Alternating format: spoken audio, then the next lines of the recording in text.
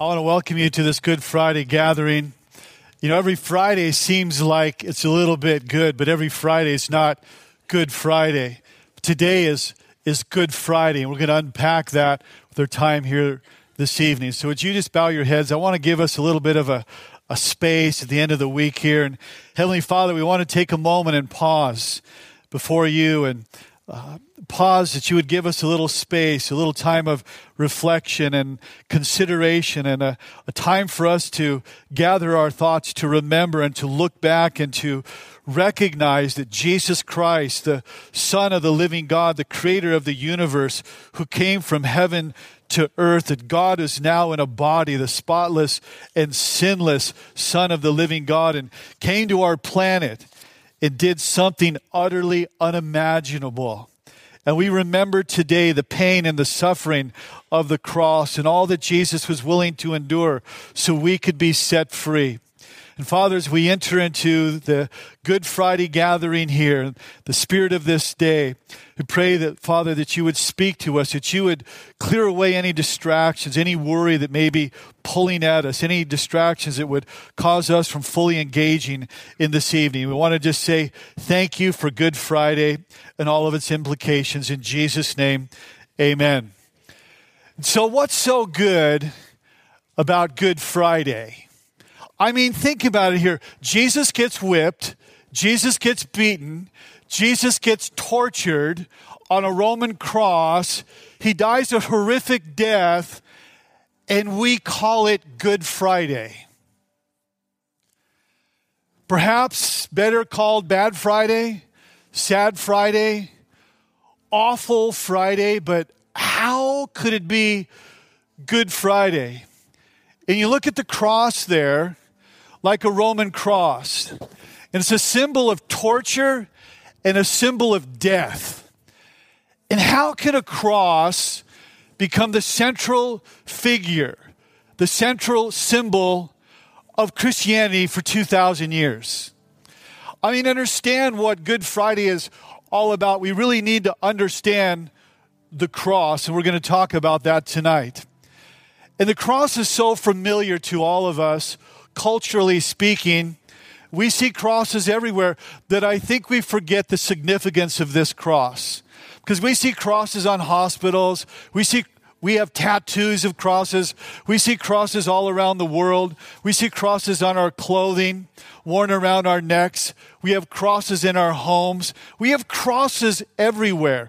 And crosses can become so commonplace that I think we forget the significance of the cross that Jesus died on. So what could be good about a cross on which the Savior of the world was crucified? And what is the message for us here this evening? What are the implications of Good Friday? There's one verse I want to read to you. It explains the reason why Jesus went to the cross, and so we're going to walk through this verse together. It's found in 2 Corinthians 5:21. It's on the screens. It says, "For God made Christ, who never sinned, to be the offering for sin, so that we could be made right with God through Christ." And here's what I know, that when Jesus went to the cross, something absolutely outrageous happened on the cross. And it's absolutely personal for us here. And this mind-blowing verse begins with, "For God." See, Good Friday is about a good God. God that did something very good. It is God's story. But it's not only God's story, it's our story, because you also read there that it says, "so that we." So God's story intersects with our story, and Good Friday comes out of it. God made him who knew no sin to be sin for us. A plan from the beginning of the ages, from the beginning of time, an unfolding plan of God there from Genesis to Revelation, that God would rescue his people. And there was a plan of sacrifice and a plan of redemption. Came to its fulfillment in the cross. But God loved us too much 2,000 years ago to leave us in our brokenness and our fears and our failures. So what God did is God came and became like us. And we beheld him, his glory. And God knew that the only way to deal with our brokenness and our failures and our shame and our sin, that he would become like us. And that's what he did. And he put himself where we deserve to be, and he died the death that we were dying. And Jesus went on the cross.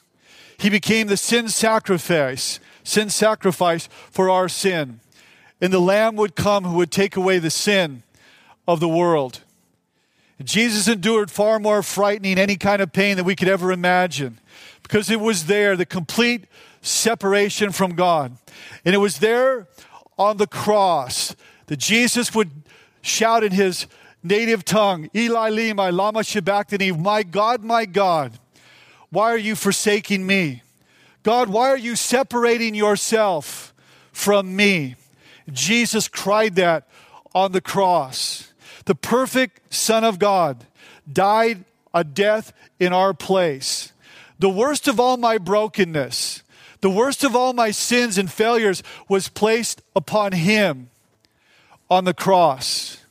And so Jesus took our sin, all of our dishonesty and our self-centeredness and our addictions, all of our selfishness and pride and resentment and unforgiveness and bitterness, all of that was put on him on the cross. And our sins were the nails to put Jesus on the cross. And on the cross, what's so good about Good Friday? On the cross, the power of sin was broken. On the cross, we find forgiveness. On the cross, our relationship with God can be restored. And there, like this thorny bush here, the Roman soldiers took this and put a thorn, a crown, a mockery crown upon Jesus. And there they drove this into his head, symbolic of sin being put on Christ. And God pays a debt that he never owed for a sin that he never committed. He offers his life and suffers so that we can be forgiven. And it is there on a cross where Jesus absorbed the hit for you and me.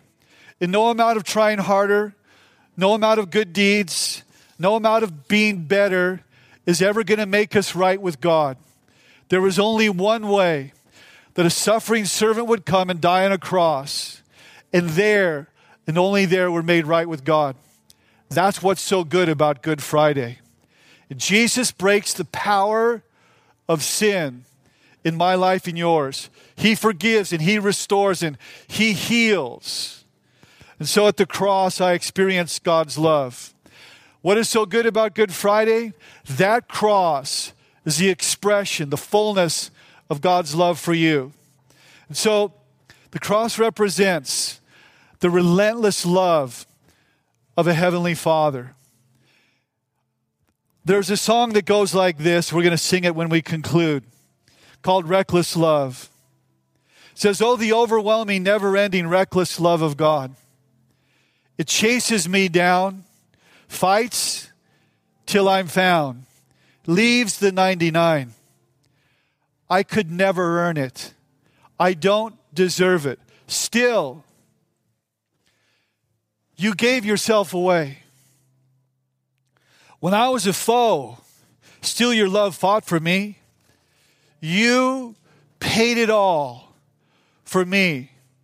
There's no shadow you won't light up, no mountain you won't climb up, coming after me.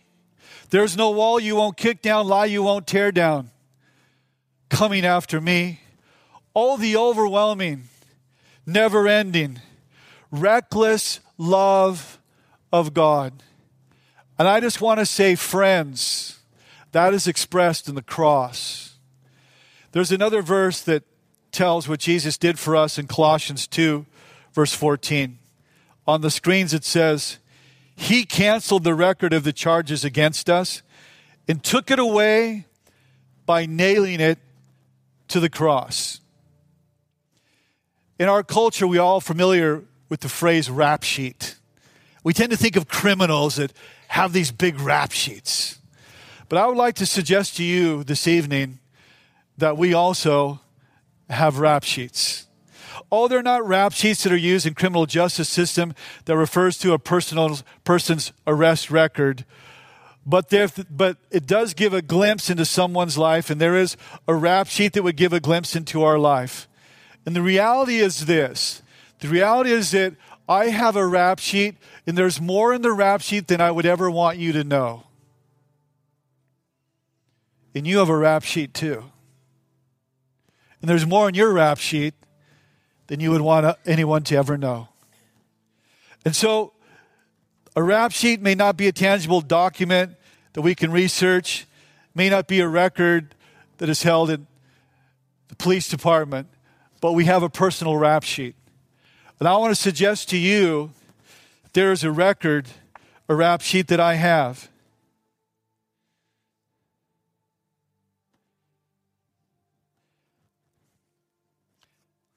And I just wrote on my rap sheet what is true of me. And you have cards in your possession. And I'm confident that if we wrote on here what is true of us, my fears, my failures, my brokenness, my shame, what I have done, what has happened to me. Colossians 2:14 says that Jesus took my rap sheet and he nailed it to a cross. And he nailed my rap sheet to a cross so that it would never be nailed to me. And he was forsaken so that we would never be forsaken. And to help us grasp just the fullness and of this staggering reality, I want you to take this. There's pins there behind your seats, and to write your fears and your failures and your brokenness and your sin, and to take out your cards. And maybe there are regrets. Maybe there's painful memories. Maybe there's shame. Maybe it summarizes your story. I'd like you to write those things down. And what we're going to do then is say, well, why should I do that?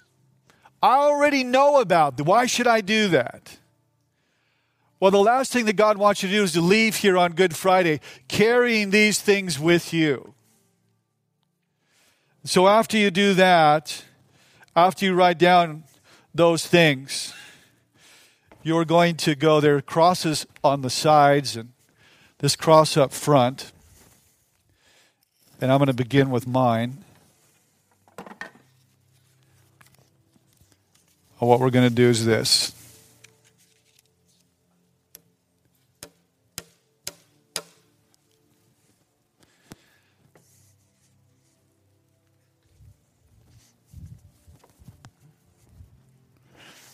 In just a minute, I'm going to release you to do that.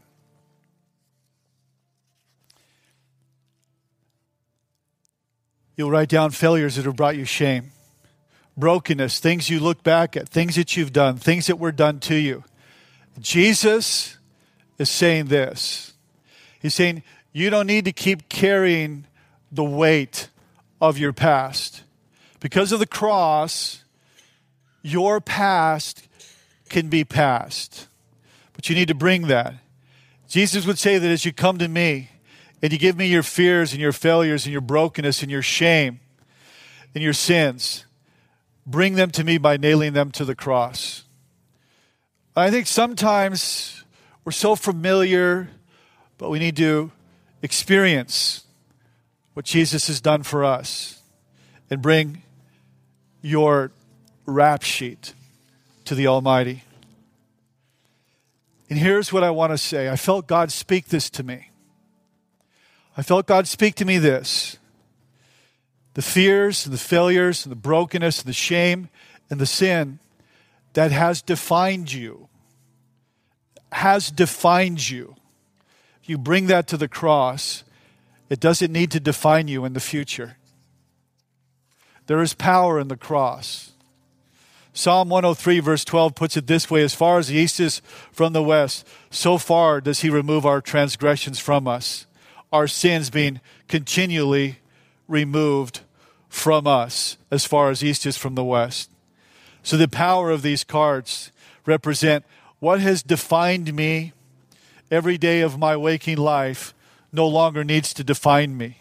So you're going to take a few minutes there to write down your fears and failures. And then we're going to be taking communion. There's a communion station there that I want to invite you to take the elements and bring them back to your seat. And then we will take the opportunity to take communion together as a family. And I love this journey that we are on. I love that as we take communion, we're going to ask God to examine our lives, a visual and a tactile reminder of what Jesus has done for us. And so, you are being invited